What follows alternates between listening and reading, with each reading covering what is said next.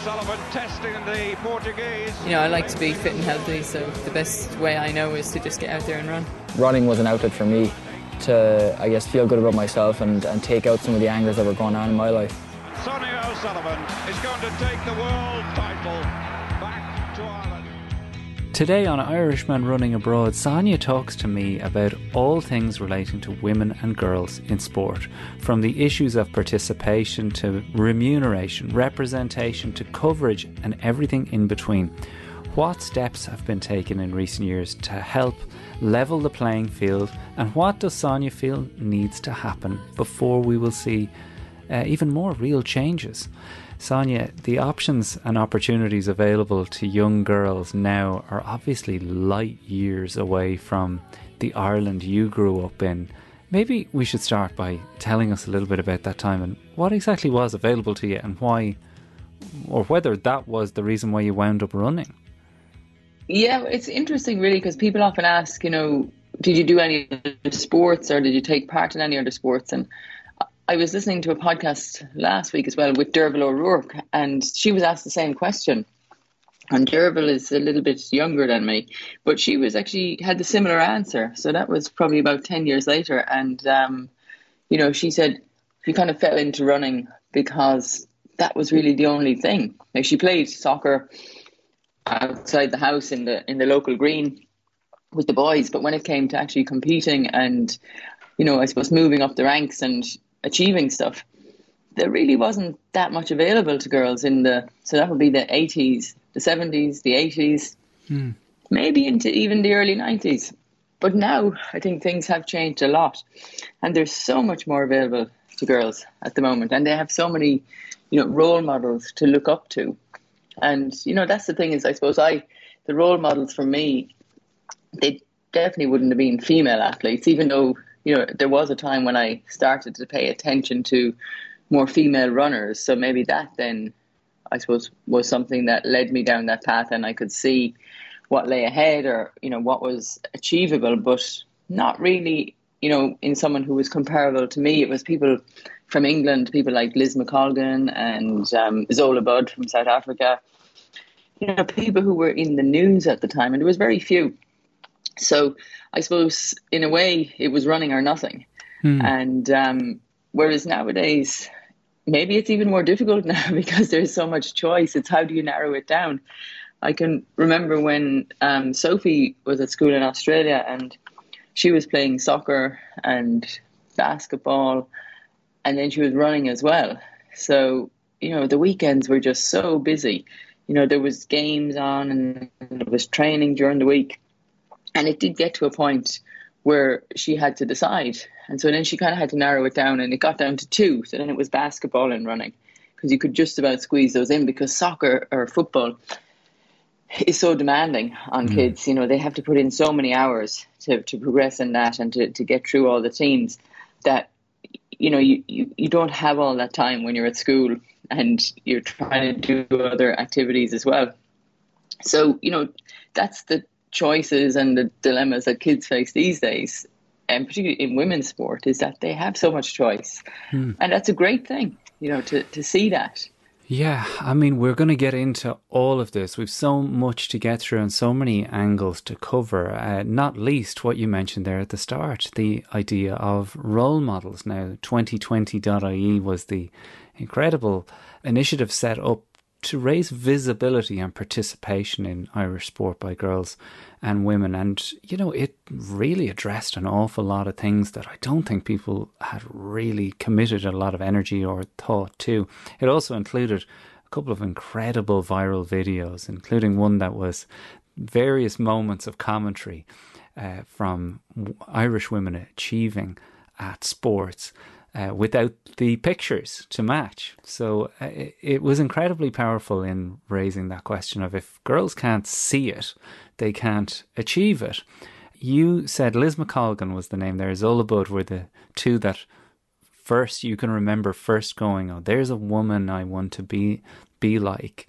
It feels like you then start to be that girl for so many other girls in Ireland in the 90s. Did you sense the opportunity that you had then? And did you kind of grasp it as, hey, let me be your Zola Budd and Liz McColgan? And did that come with a load of pressure? It's strange because I really didn't, I think at the time I didn't know that I was such a role model for so many people. And it's only now when people are talking more about this and we're doing interviews with, women across all sports, particularly in Ireland, and they're asked to talk about, who was your role model? And it's really kind of, who do you remember female doing sport in Ireland in the 90s? And, I was at a time when, television and newspapers were the main kind of mainstream media. And, for a good portion of the year, I was, in the newspaper and people bought the newspaper and read the newspaper and, on the news. And, so you kind of become a household name without even knowing it. So at the time, I didn't realize that this was a platform that I had to kind of inspire more women to follow in my footsteps. So, and sometimes I feel like there's a bit of a gap there. Yeah. Where we kind of lost an opportunity to drag people along because there wasn't really the methods to do it. And possibly part of the reason for that is because as a track and field athlete, you're often treated equally in many ways. So you compete at the same events. The coverage is fairly similar. And, at the time, people were pretty quiet. I think you were rewarded for what you did, but you didn't really realize that, some people who were doing similar things to you were rewarded more. And it's only now, I think, that women are kind of trying to have equal parity with men for everything, that people are realizing, hang on, these are a few things here we need to catch up to. And back then, if you're running races, winning races, you're being, honored as if you were the best in the world, then you don't know any different. And it's only when, other sports come along and they win, say like the Irish women's rugby team won the Grand Slam. And that was really big news, but it didn't really kind of grab the attention. It didn't get the same kind of rewards that the men would have got, I don't think. I mean, it was a platform definitely for the Irish women's rugby to grow and to develop from. But I don't think they felt like the rewards they got for their achievement were as great as you would expect it to be. Because the time and the effort and, the sacrifices that people put into whatever sport they do, it doesn't matter if you're a man or a woman or, everybody puts in the same amount of time and effort to get the best result that they can. And there came a time, and it was only in recent times really, that people realised that, hang on a second, we're all putting in this hard work, but we're not getting rewarded the same way. And a lot of the women in sport were, working jobs as well, and they couldn't afford to, be a professional rugby player or a professional soccer player because it just wasn't quite at the level that allowed that. And, I was definitely lucky in that track and field. You could do that. And when I started to win races and, to me, when I first broke an Irish record, I think I finished 4th or 5th in a 1500 meters in Monaco. And, it was kind of, oh, by the way, you got $1,000 bonus for breaking the record. And I was like, wow, that's great. It was just like, I didn't know, the value of that money at the time because I'd never had that much before in my life. The best pay I had up to that point was, for picking potatoes and out there doing really hard work. But to go out there and run a race and just by running a time to get an extra bonus, all of a sudden this is easy work. I can do this every week. So were you aware of what the men were being paid for at similar track meets at the time? Or as you say, was that just something that you've started to reflect on since? No, well, I think, track and field or athletics, whatever you like to call it, it's, for a long time it was treated as, it was an amateur sport. Yes. So people typically didn't get paid. And there was a lot of under the table brown paper bag stuff. And I was kind of around at the time when that was just kind of being talked about. Up to that point, it was all very secretive and people didn't know. So because of that, the whole business of contracts with athletes, whether it's with shoe companies or whether it's with race meetings around the world, it was all very private and secretive. So people didn't know. Wow. And people probably still don't know, because there's always these things like you have personal bonuses, and that's specific to you.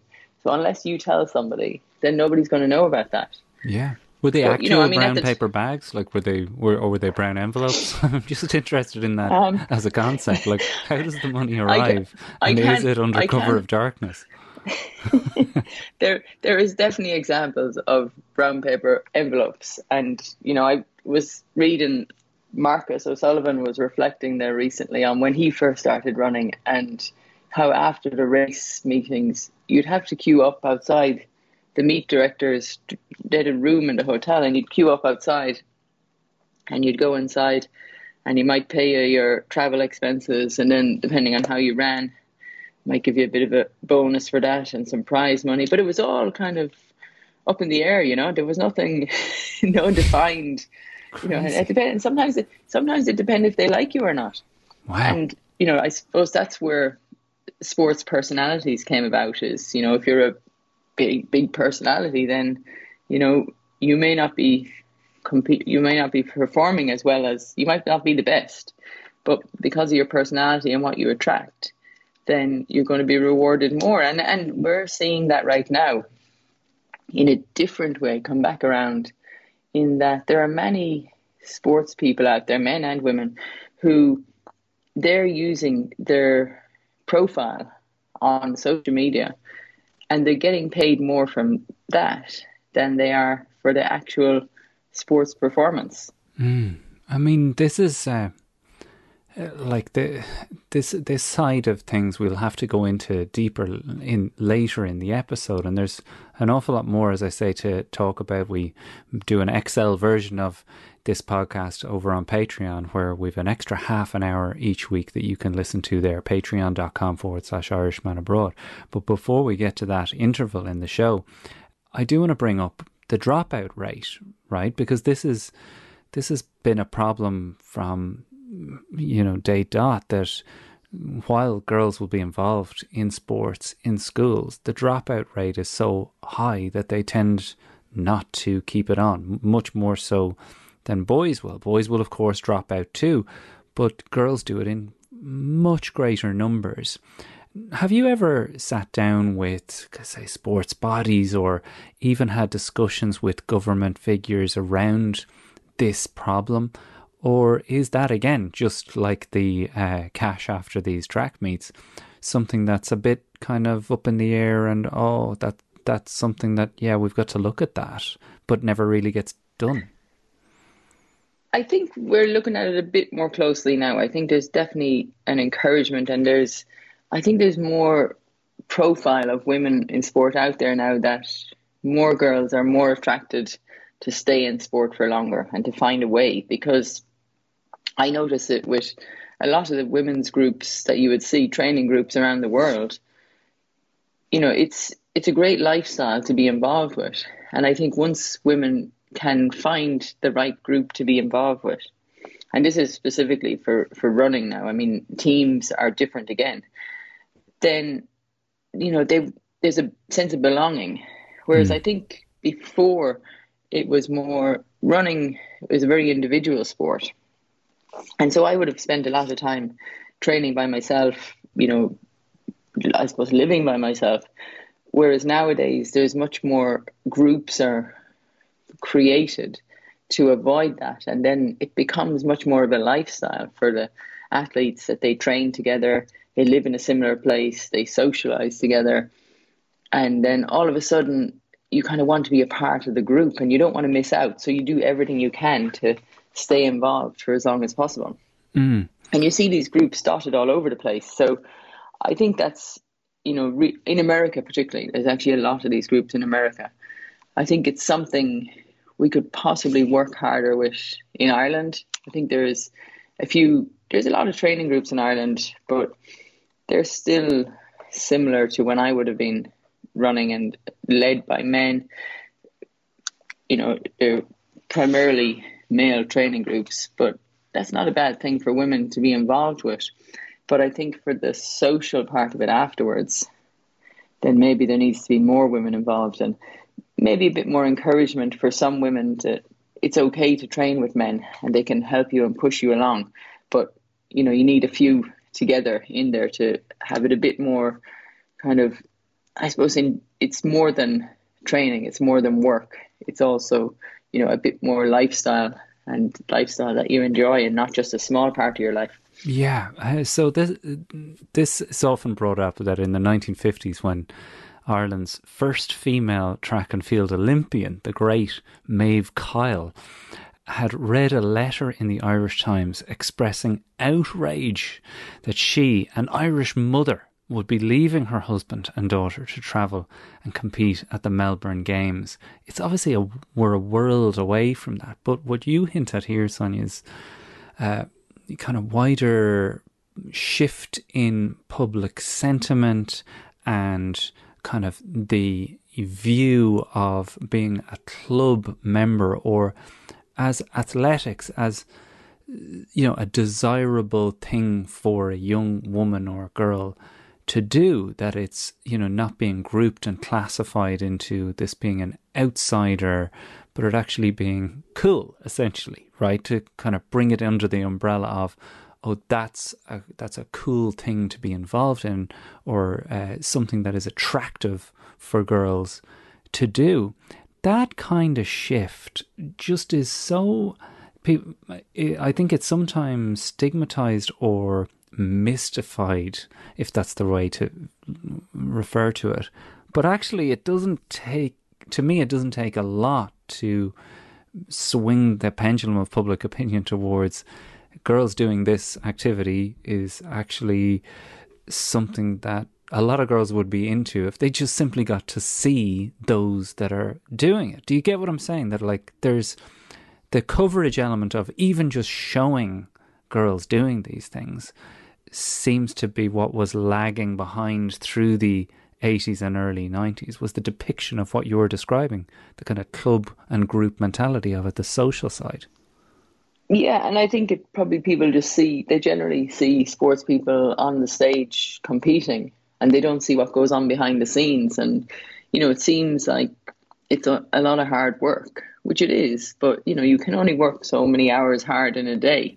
And then the rest of the time you have to enjoy what you're doing, and you do have to find, I suppose, things to look forward to every day. You know, when you go out there and you push yourself and you work hard, you need to have something to look forward to afterwards. And whether that's going, you know, I mean, the thing at the moment that most people do is, you know, they might meet at a coffee shop and, you know, hang around and, you know, have a chat for the afternoon. That's kind of the thing that people do at training camps. It's a big social thing, and you see different groups overlapping when you're around the world, as people are kind of out there trying to source out, you know, where will we go? Where's the cool spot to go? And that becomes as much part of your day as the training. Yeah. You know, so you need to have that downtime, that relaxation time.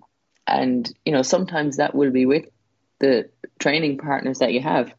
And other times it might be just by yourself, you know, in a coffee shop, writing something, reading something, and then somebody who's doing similar to you may come in as well. So then you have that little bit of social interaction, and it's all about the social interaction and breaking things down into, you know, this is a lifestyle that I'm enjoying. This is my kind of work environment, and accepting that rather than kind of thinking, oh, this is just something I'm going to do for a short amount of time. And you notice that now that women in sport, particularly in distance running, they stay in the sport for much longer, and people don't question, you know, is it time to retire? Is it time for you to go on to the next thing in your life? No, this is my life. This is what I like to do. And I think I probably went through a phase of that, of, you know, well, what do I do now? And then realizing that, you know, sport is always going to be a huge part of my life, and I have to accept that, and I have to make that work for me. And just because I'm not, out there winning races doesn't mean that I can't be involved and can't be influencing people to, use sport as the powerful tool that it is, for women, especially, just to be noticed and to, it's, I suppose I was reading a few things last night, and one of the things that stood out, they said sport is such a powerful tool that it has the power to change your life. And, there's no other job in the world, I don't think, that can do that, that has that kind of common bond with what you do and what other people enjoy watching or being a part of. It's just such a common bond for people to be involved in sport and to use that as something to kind of lift you up, and then also to use that to inspire others to want to be like you. I mean, the stuff you talked about here is very much the ground up, and I love hearing about it, because I think that sometimes when we're putting together a local club, or as I'm facing right now with Michael's school, where they have a track team, but they don't really practice, and there's no real thought given to the things that you've mentioned, which is, well, what would attract a kid to do that, male or female, and obviously the wider culture, you would say, of what it is to be on the track team or the sports team is the extracurricular. It isn't just, the running the laps, the doing the intervals and the long Sunday run. It's all of that stuff. Now that's ground up, and will, if it gets seen, attract kids, girls and boys to the sport.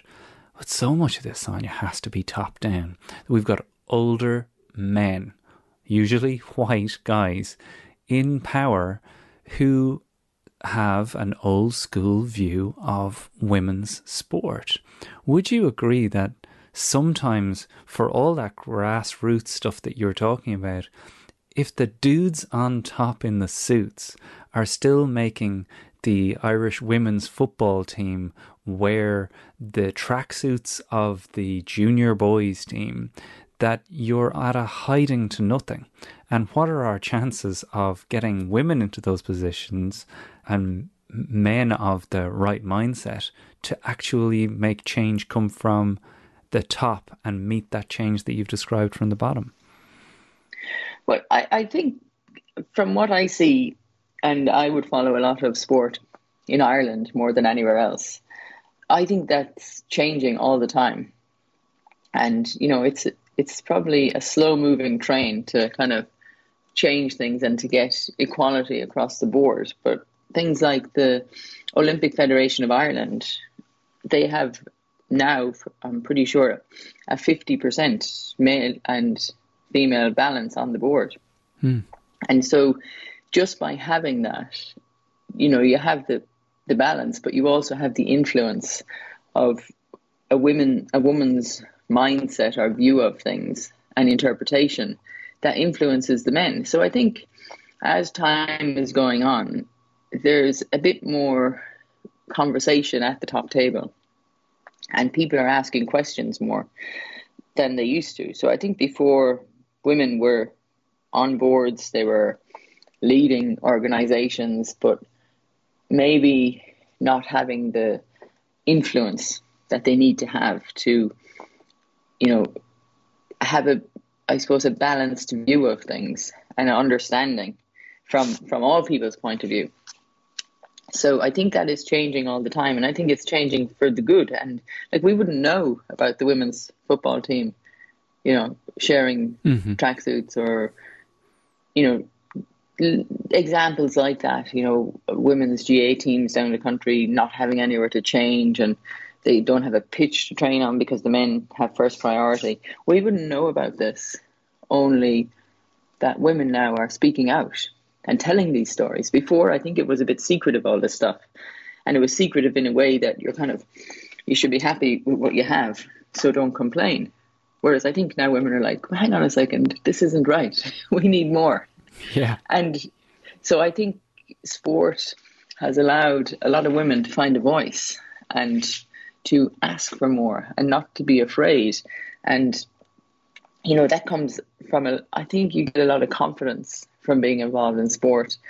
And with the confidence, then you just have a bit more, I suppose, resilience to get out there and if you feel that something's not right, to make a change and to try and, make a difference.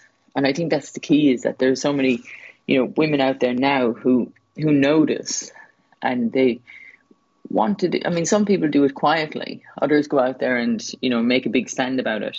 And it's, you need to have a mix of both, I think. So you need people underground working quietly and getting things done. But then you need others who are out there kind of making the headlines and, pointing out what needs to be done. Well, I've brought up basketball so many times on this podcast, nearly part of a bingo game or drinking game that people can play when they're listening. How is Jarlath going to bring this back to basketball? But it does make me think of, I'm working on a book actually with Conor Meany from Irish Basketball about Americans arriving and taking part in the Irish leagues during the 80s and 90s. And one of the things they did, and I think there's quite a few people listening who might remember this, was sending these new American exotic people around to classrooms in schools, such as St. Vincent's in particular in Dublin. And I remember hearing Jason Sherlock describe just how mind-blowing it was to hear about their life and what basketball is in America to them. And again, it's the, can't see, can't be thing. But the actually bringing these influencers to those that are to be influenced. You must have gotten so many requests similar to that and turned down so many of them, Sonia. But you must also recognise that when people got to see you on the TV, it was one thing. But the impact of you being there and them having you sign the T-shirt or even just run some laps with them was so much more. Yeah, I mean, I think at the time it sounds ridiculous, but I think there was definitely times when I was so focused on what I was doing that I saw all these kind of things as a bit of a distraction. Okay. And right. I would try and limit things as much as possible. And do you regret that at all? There's some things, yes, but not all things, because I think you do, I think it's very easy when, you become a public figure and you become someone who can be used to influence people, that it can take away from what got you there in the first place. So you have to strike a balance, and then you have to decide, okay, am I going to be the role model and the athlete, or am I going to be the athlete and the role model? So which one has the greater priority? And then you have to make your decisions based on that. And the biggest thing for me, I always remember when I was in London training, and it was very easy to fly back to Ireland, but I would never fly back on a Tuesday. Tuesday was that was, what would you say, off limits, because that was my main training day of the week. And I knew I had to do that session, and I had to do it with the group I was with. And if I went to Ireland, you could easily say, oh yeah, but you can go to the track and do it, or you can go to the park, but it wouldn't be the same. So I think I had to prioritize what I was doing. And so I suppose you could pay me anything. If it was a Tuesday, I wouldn't do it. Or a Wednesday, because I couldn't get there on Wednesday. So yeah, I mean, I think the thing is that I didn't always make decisions based on what the benefit to other people was. So I didn't realize that, okay, if I'm turning up at a school or at a women's event, that there's an importance to this based on what it's going to do for people in the future. And I didn't weigh things up like that. It was just kind of an event, or it was a request or something to do. Whereas I think nowadays, I think you can weigh these things up a bit more, and okay, you work out, who am I doing it for? What's the benefit? What's the benefit down the track of doing this? and you weigh it up a bit more. And I think there's definitely levels of importance that athletes now put on specific events. And if it's a women in sport event, then they're more likely to, put their hand up and say, yeah, I want to be involved in that. I want to be a part of that because I know it's important for the future of the sport. And there has been a lot of women who've done that in recent years. And, we have to be grateful for that it's, raised the level and the profile of women's sport, in Ireland and all around the world. I think you see, I suppose you relate to the countries that you associate with. And in America, I haven't quite kind of seen it on the lower levels yet, but I've seen it at the high levels. Like here at Nike, like I can see now they're trying to focus more on they don't divide their categories into sports anymore, but it's men's sport, women's sport, and kids rather than, right. Football, soccer, so those are three big divisions that they have, up at the high level. So because of that, then their men and women they're trying to make it more equal than it has been in the past. There's a lot more to get to, particularly practically, Sonia. I want to talk in the second half of our conversation around what people can do who are listening to this going, well, I'm having great difficulty convincing my young one to stay with it. She's got oodles of talent. She's got loads of athletic ability, but things are getting harder to sell. I've had a couple of emails and a few texts to the Irishman Abroad live line about this very topic, and we'll get into that in the second half. Before we go to our break, I do need to give a big shout out to Cathal O'Connell, who joined me for an impromptu Irishman Running Abroad meetup in Belfast. I was over on Friday for a flying visit to perform stand-up comedy during the Pride in the Job Awards, which was essentially a builders award, Sonia. It was the best builders in Northern Ireland. They wanted 20 minutes of my stand-up, and as I pulled up to the hotel, there was Cathal O'Connell ready to go for a quick 5k with me. So a big shout out to Cathal. He got rewarded with the Irishman Running Abroad limited edition pin.